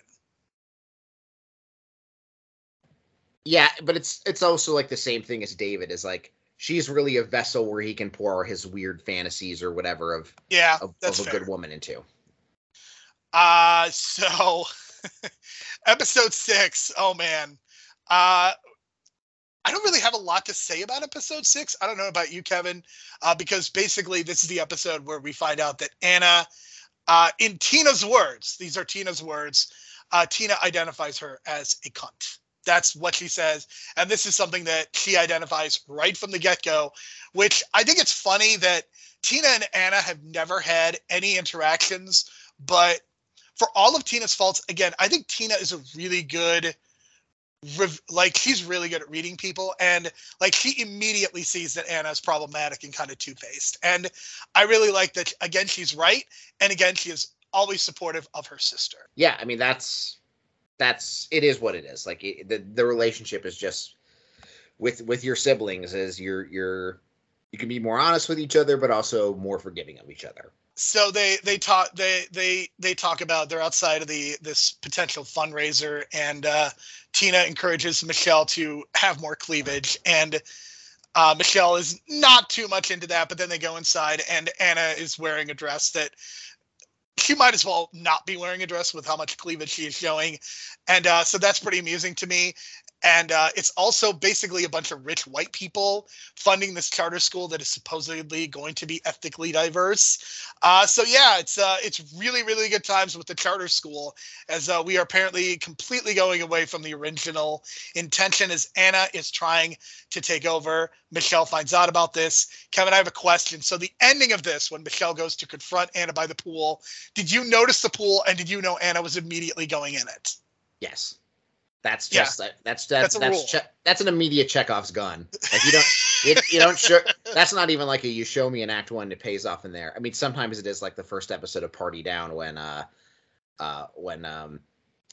Keith Marsh jumps into the pool at the end after seeing it earlier. But yeah, as soon as I saw it, I'm like, yeah, this is happening. But now that you say that about Anna and her dress, and then how Tina has her sister sort of adjust her shirt before going in, and after seeing what we see with it's just boobs in episode 3, I think this is a lot of Duplass brothers mentality going on in the whole show. No? I mean, I would say so. I mean, and the really amusing part of this, again, is that Anna's played by Mark Duplass's wife. There you go. So we get Brett is having some really good times with Natalie. This is kind of a new relationship, so there's kind of a glow to it. And he even tells Alex how incredible his night with Natalie is. Alex does not judge him. He asks questions, but does not necessarily judge him, which I very much appreciate. I do like the fake out of Brett going to Natalie's apartment, and Natalie kind of being super offended, but then eventually letting him in. That was pretty amusing to me, just because of Brett's face. So I really like that. Yeah, that was very funny. And I think this makes it very clear now that Brett is not taking a break to heal and figure out the next steps in his life. He's taking a break and kind of giving himself free rein to just sort of fuck around. Because it's not like he's working on his relationship or his feelings to mend things with his marriage at this time. He's having a fling with this other girl. He's working on this fun project with his best friend. And he's sort of just living this sort of fantasy life. And yeah, that's fun, and maybe it's what he needed for his mentality at the time. But as a viewer, you start to see like, okay, this has gone far. This has gone a little too far with Brett in his healing for himself. And now you start getting to the point where your empathy for him sort of starts to turn the corner. At least it did for me. Yeah, I could definitely see that. I think this is where we start to see the turn. I think it becomes all the more prominent in the next episode. At the beginning, this is just a funny note. Tina refers to the idea of any pregnancy when you are over 35. It is referred to as a geriatric pregnancy, and she is pondering it for herself. That is a real thing, Kevin. I have a friend who is over 35. It is called it. Like, seriously, we need to do better as a society for women and pregnancies. Yeah, I've definitely talked about this with, like, I think my sister-in-law. That is an insane thing to call an over 35 pregnancy a geriatric pregnancy. I understand, what that's supposed to mean, but like, how do you as a 30-something take the term geriatric and it doesn't mess with your psyche? So we get more of Alex and Brett playing around with the Dune set. I don't really have a lot to say about this except for the fact that the landlord tosses Alex out, and you can't immediately do that. Like, you just can't do that. So that was pretty interesting to me. And Brett is also reunited with the director from season 1, and Dudley is going to help them try to make this show a reality, I guess. He is, and I love the moment with him and with Alex and the realization they both have the Dune book. But I also think this is a really good showing where Alex is telling Brett, like, people can change, give it a chance. And if he's going to be able to mend fences with this director a-hole, he's going to be able to mend some fences with his wife too, I think. I would agree. Any other thoughts about episode 6 before we go on to episode 7? No, not so much. But there is part of me that understands him, the landlord, being like, you just destroyed my apartment with your sand. Get the fuck out. So again, like, all landlords are bad, but Brett and Alex, they really push too pretty far on this landlord here. Yeah, they took things too far. Speaking of sand, Kevin, that is literally what episode 7 is all about. There really is only like there's patches of other things that are going on, but this is mainly about the fact that the charter school, they're all going to come together, and Michelle is concerned about this becoming a private school as Anna's going to take things over. Anna has a curriculum. Kevin, what was your reaction to when Anna was talking about the curriculum? Because I had a very specific reaction. I didn't really have a reaction to it until episode 8. So I didn't really have any thoughts on the curriculum until it's sort of laid out in episode 8 when Anna's kind of talking about it with the parents. So there's a lot of yes-anding in the final 2 episodes. Michelle goes for this long shot idea of having Brett and Alex actually perform the Dune show for everybody. And Brett and Alex, like good improvisers, yes and decide that they're going to help out. The question that comes to mind is, are you really telling me that this part of California doesn't have a decent public school?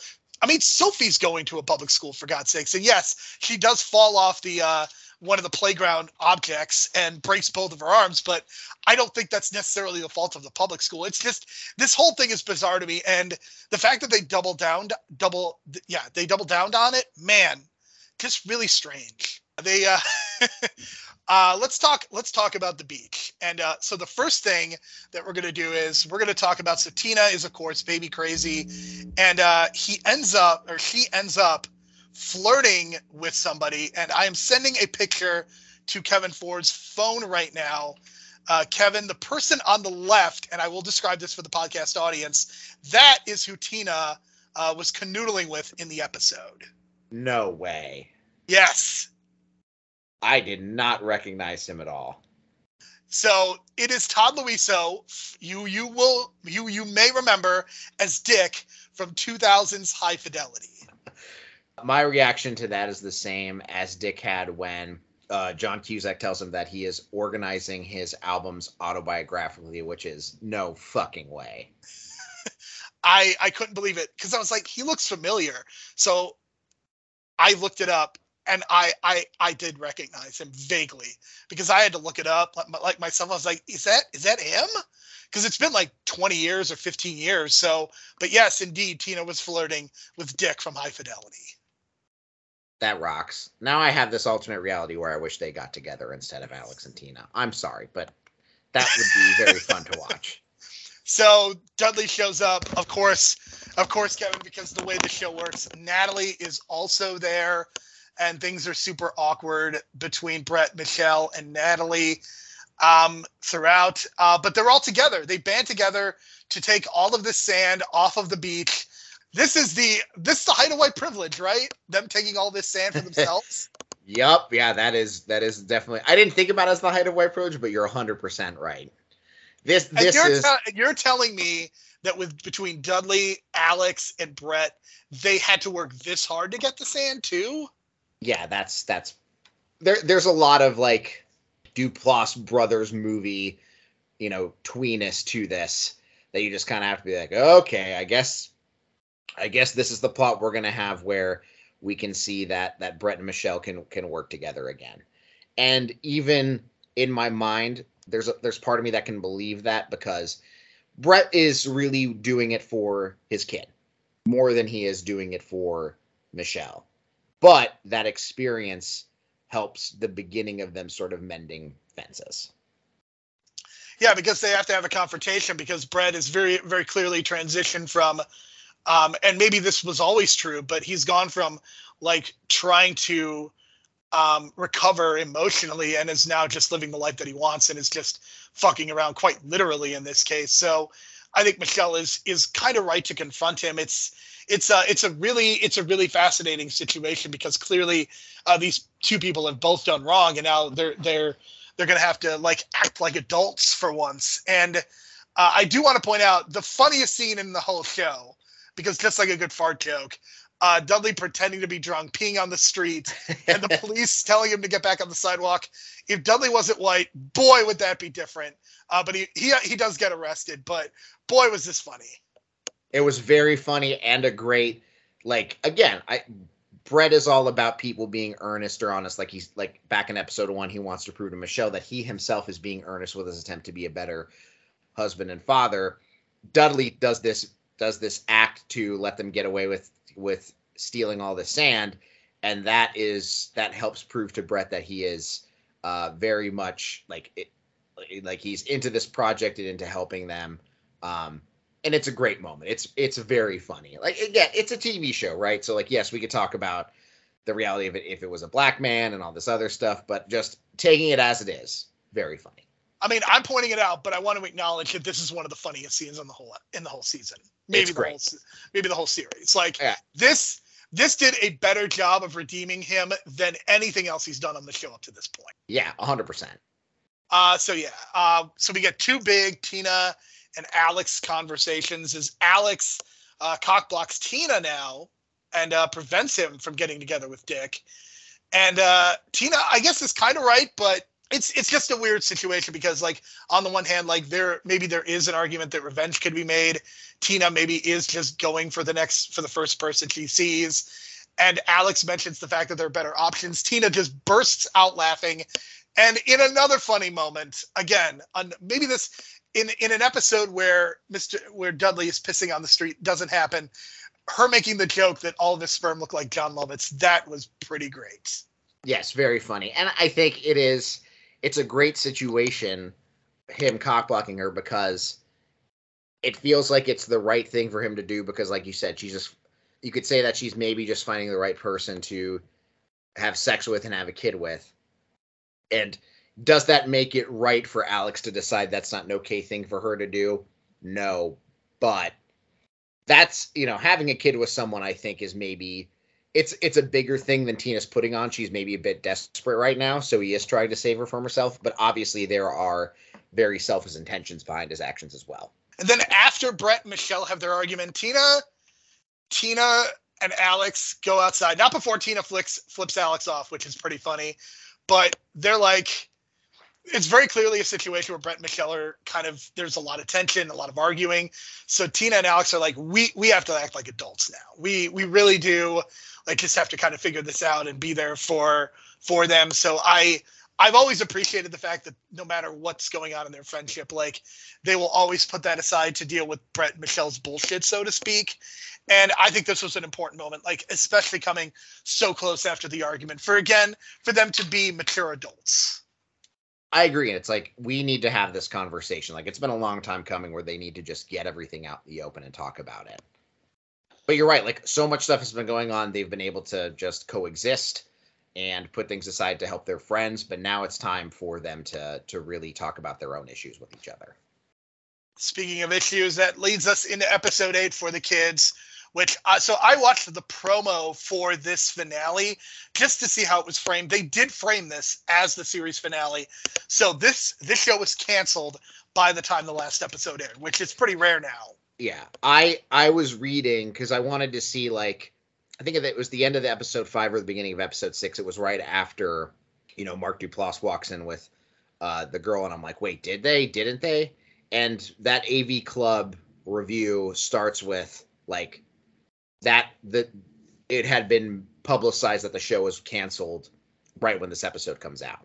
And he was like, the author, I don't remember who the author is, but they were lamenting, like, this show was so effing good and talking about how great this episode was and this, that, and the other. So, yeah, so I don't know when the notice was given, if they were still shooting or whatever else, but yeah, like, it was at least halfway through the season when the notice came out, like, it was being canceled. Yeah, it's really sad that this show was canceled because, I mean, I like the finale, but I really feel like we were set up for a lot of things in the future, and we can get into some speculation in a few minutes. But we start off with the Dune show. It is god awful. Tina and Michelle talk about just how awful it is. Tina even is like, pieces out, and is like, Michelle, you have to tell Brett this. Alex also leaves to go. Alex has decided that going to a gynecologist with Tina is better than Michelle and Brett's discussion. What does that tell you, Kevin? Yeah, that's wild. So Michelle and Brett have their very awkward discussion just about how terrible the show is. And they're seemingly going to get into an argument, but then we find out that Sophie has had a fall. She is going to St. James, which, wouldn't you know, Kevin, apparently is the only hospital that is in the city of Los Angeles because Tina and Alex are also there as well. Huh, what a coincidence.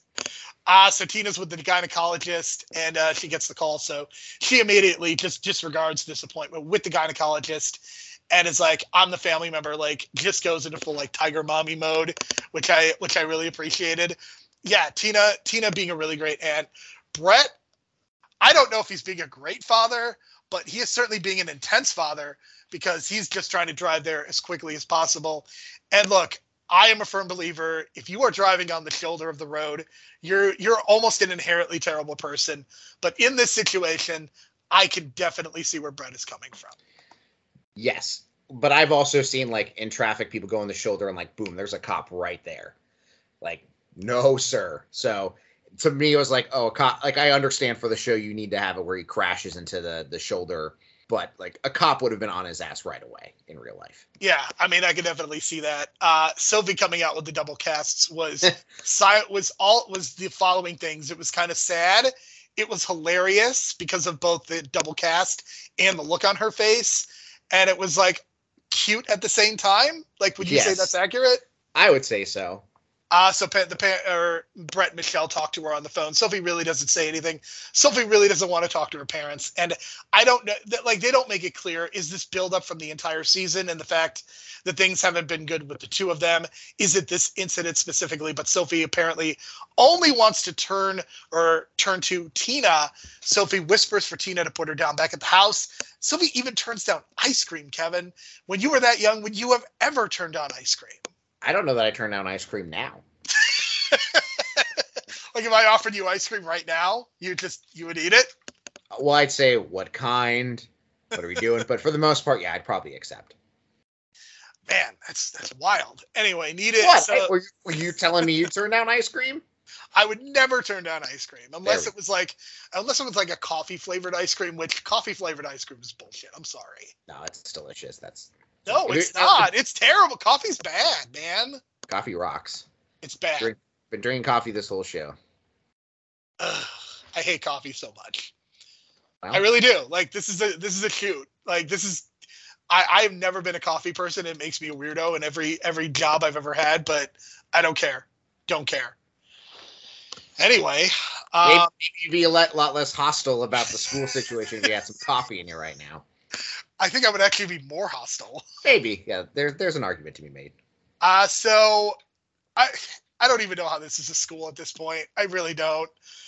They decide that they're going to put on a performance. They're going to have the kids kind of help the adults build and perform this show.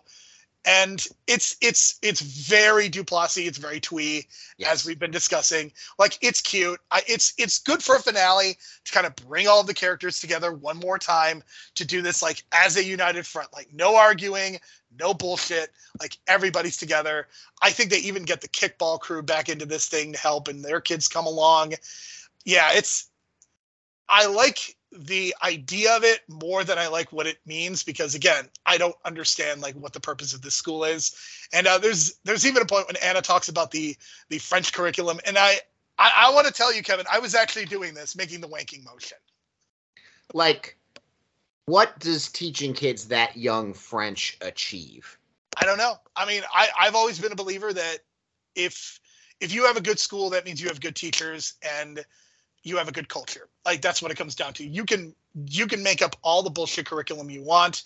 You can say we're going to do this, this, and this, but if you don't have the culture and the teachers, then it really doesn't matter. And again, the people who have to do this actually have to be involved in education and have classroom abilities. Like, teachers need to be the ones that are doing this, which I wish they had just said Michelle was a teacher, or like say she was a substitute or is still a substitute. Like, if they had made her a teacher, which I think is something, I think it would have helped the show significantly if they had said Michelle was a teacher. Yeah, because like ultimately it's like, okay, we're going to have this like hands-on demonstration and get kids involved, which I think is a very good thing to have hands-on education. But to be like, the kids had more fun with this, and kind of, did they learn anything? And like, I don't know, like, would that really be the thing that turns a parent's like, well, the kids had more fun, so we're gonna vote for her? It's, I don't know, like, well, Kevin, as it turns out, the yes. charter school was about the friends we made along the way. Which cool, I guess. Like, yeah, that makes for a fun, happy moment to end the show on. But I'm like, is this really how schools get funded? Is this really what parents want out of a charter school and their kids? I don't know. I mean, Michelle wins, which is great because at least of the two grossly unqualified people to be doing this, at least the fun one won, I guess.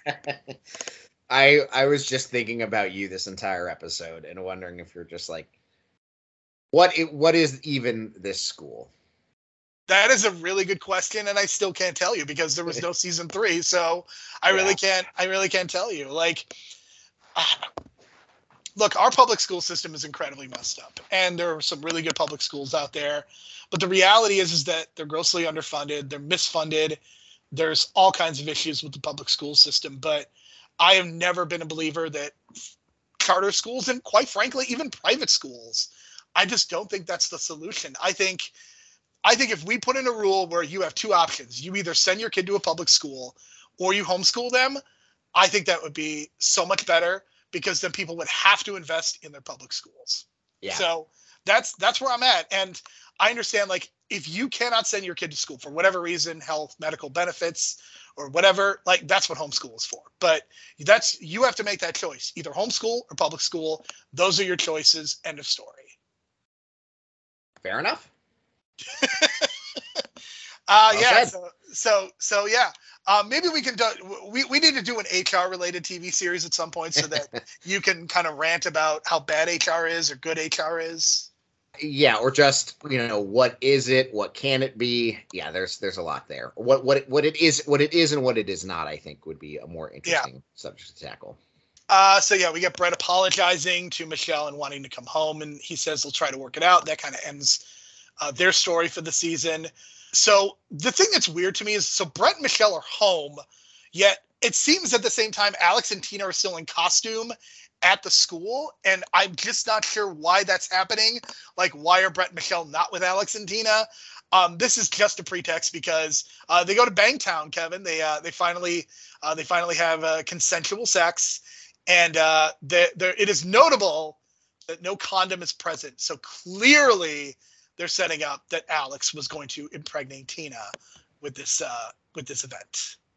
So does that mean she was lying about her birth control then? I don't know, but I wouldn't say she's lying, but I just think it's very clear to me, like, the fact that they go out of their way to mention that he doesn't have a condom, like, they're going to have unprotected sex and he was going to get her pregnant. Right, but she makes the point to, I forget his name already. Back in episode 5, he's like, oh, you're going to put on a condom, but I'm on the pill.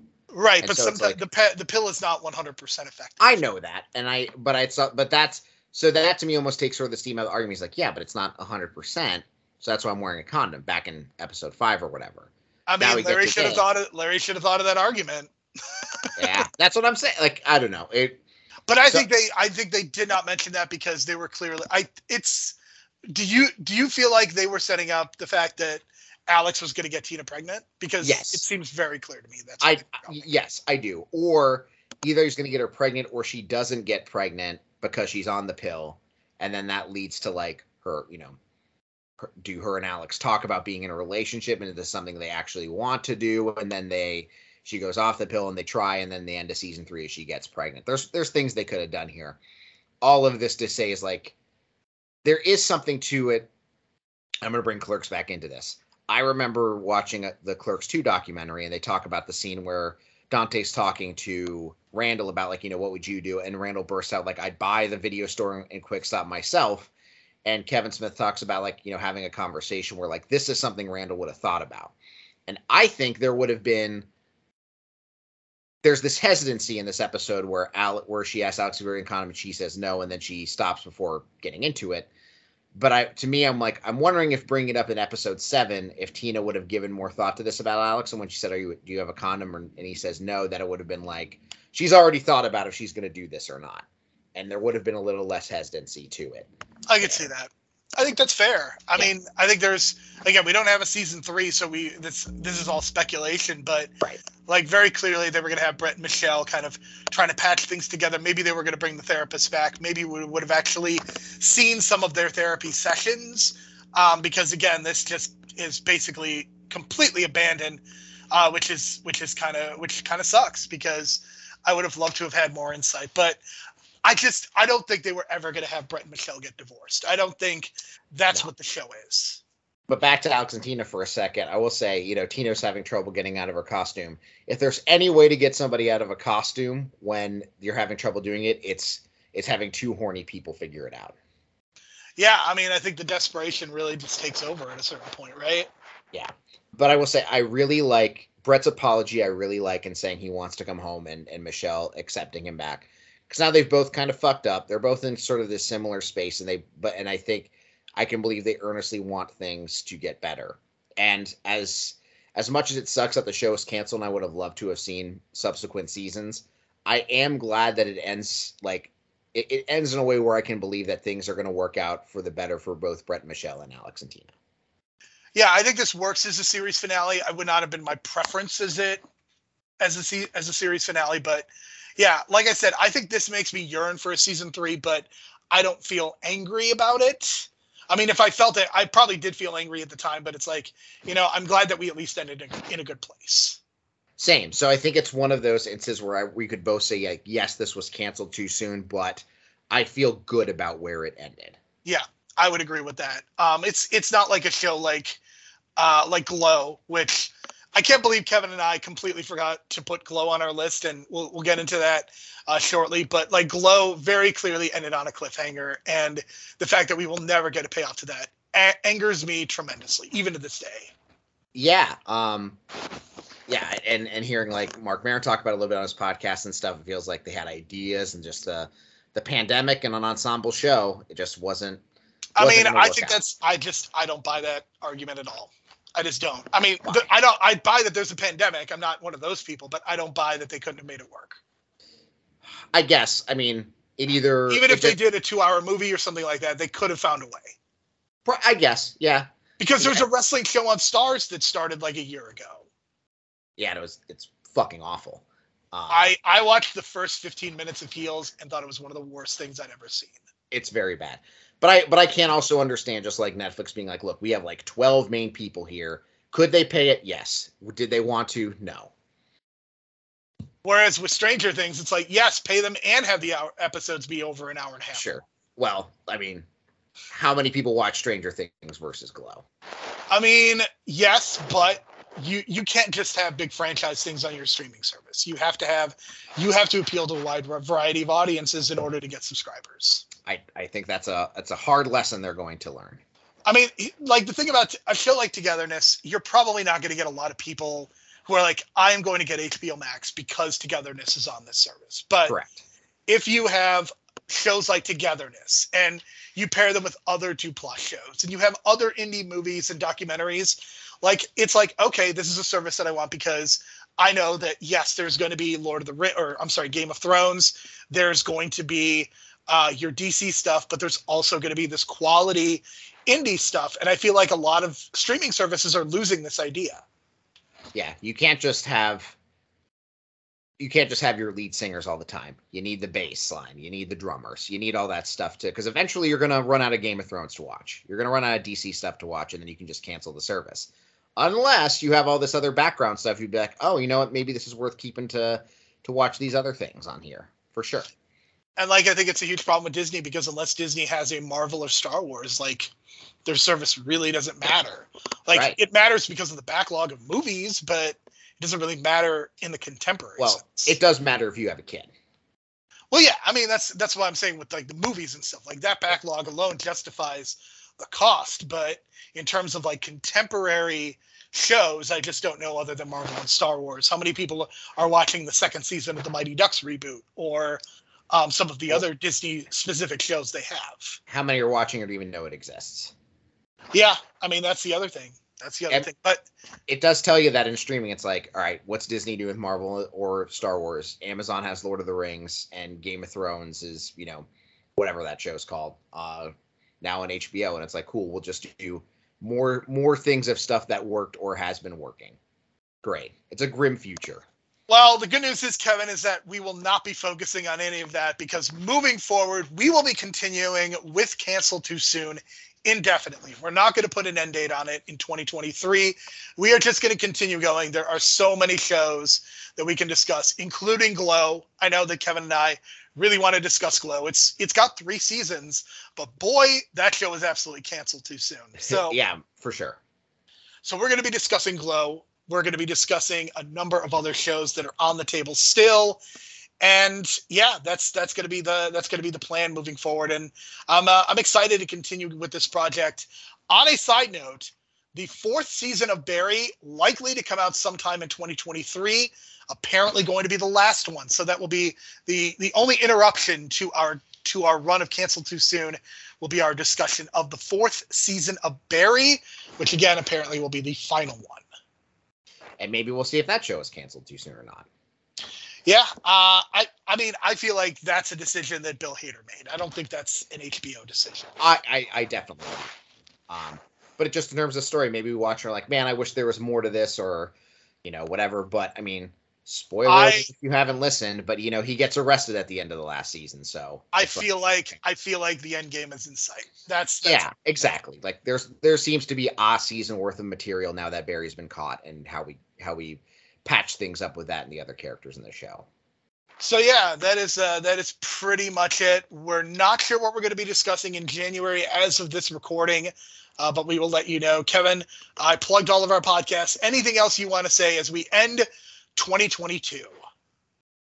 A good year of podcasts, I think, for us. We covered a lot of really good stuff. We said goodbye to Better Call Saul. We're going to say goodbye to Barry. We covered a lot of really interesting shows with Cancel Too Soon. So, and I'm excited for 2023 to watch more stuff, revisit some old things. And I think there's going to be, like, the Cancel Too Soon is going to continue, but I also think we're going to have, like, variations on the theme of being canceled too soon, or that are going to be fun to explore. And maybe we need to revisit our Clerks conversation as well. We could do that. We'll see. We can be pretty fluid here. That's something nice that you and I have the ability to do with this monthly show. But never talk about wrestling unless it's Glow, right? 100%. and if we have, with which you say that. And if we had this alternate universe where it was not canceled soon enough, then we would maybe talk about heels. All right.